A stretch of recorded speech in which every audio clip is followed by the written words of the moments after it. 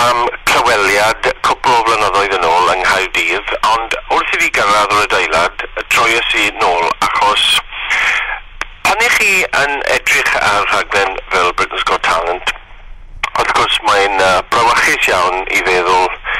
a'ch bod chi'n goffod sefyll o flaen y beirniaid, a mae gyda nhw enw da, ond mae gyda nhw reputation o fod yn wedig Mr Cowell, o fod yn eitha onest ac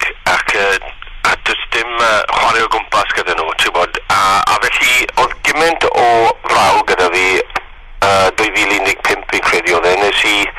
troi rownd yn mynd adra. Ni'n meddwl, a fi amdani y trwy'n achos fi cyrraedd y pwynt yn fy mywyd lle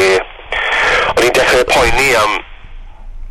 be fi'n mynd i wneud, sdim pensiwn da fi, right? Sdim lot dim lot o gymaint ni o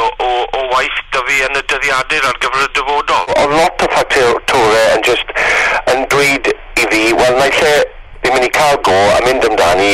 achos does dim byd da fi golli, a os fi'n neud ffwl o fi hunan, sdim ots, achos mewn blwyddyn allai ail hyfforddi i dysgu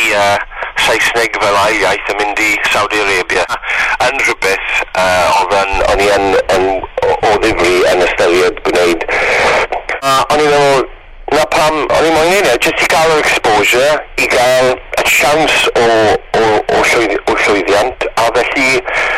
bydde profil fi mynd lan, a wedyn o hynny, o'n i'n gobeithio byddwn ni'n cael mwy o waith, mwy o gigs comedy, a falle yn arwain at y stwff yn y cyfryngau eraill hefyd. Ti'n wad, yn sicr, jyst yn yr wythnos diwetha, mae lot o, wedi cael lot o sylw ar Facebook gan llwyth o bobl o fewn diwydiant comedy.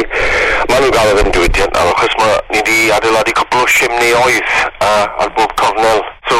na, fi wedi cael mwy o sylw gan, fi wedi cael 5 neu 6 gig wedi bwcio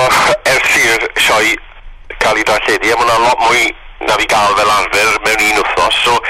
mae ambell person wedi ffono fi lan a cynnig pethau, ond falle taw bydd hwn yn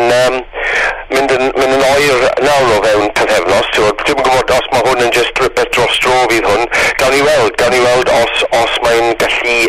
estyn mewn i'r dyfodol, a mae'n gallu falle allai adeiladu'r hwn. So mae'n edrych yn positif ar y foment, a does dim byd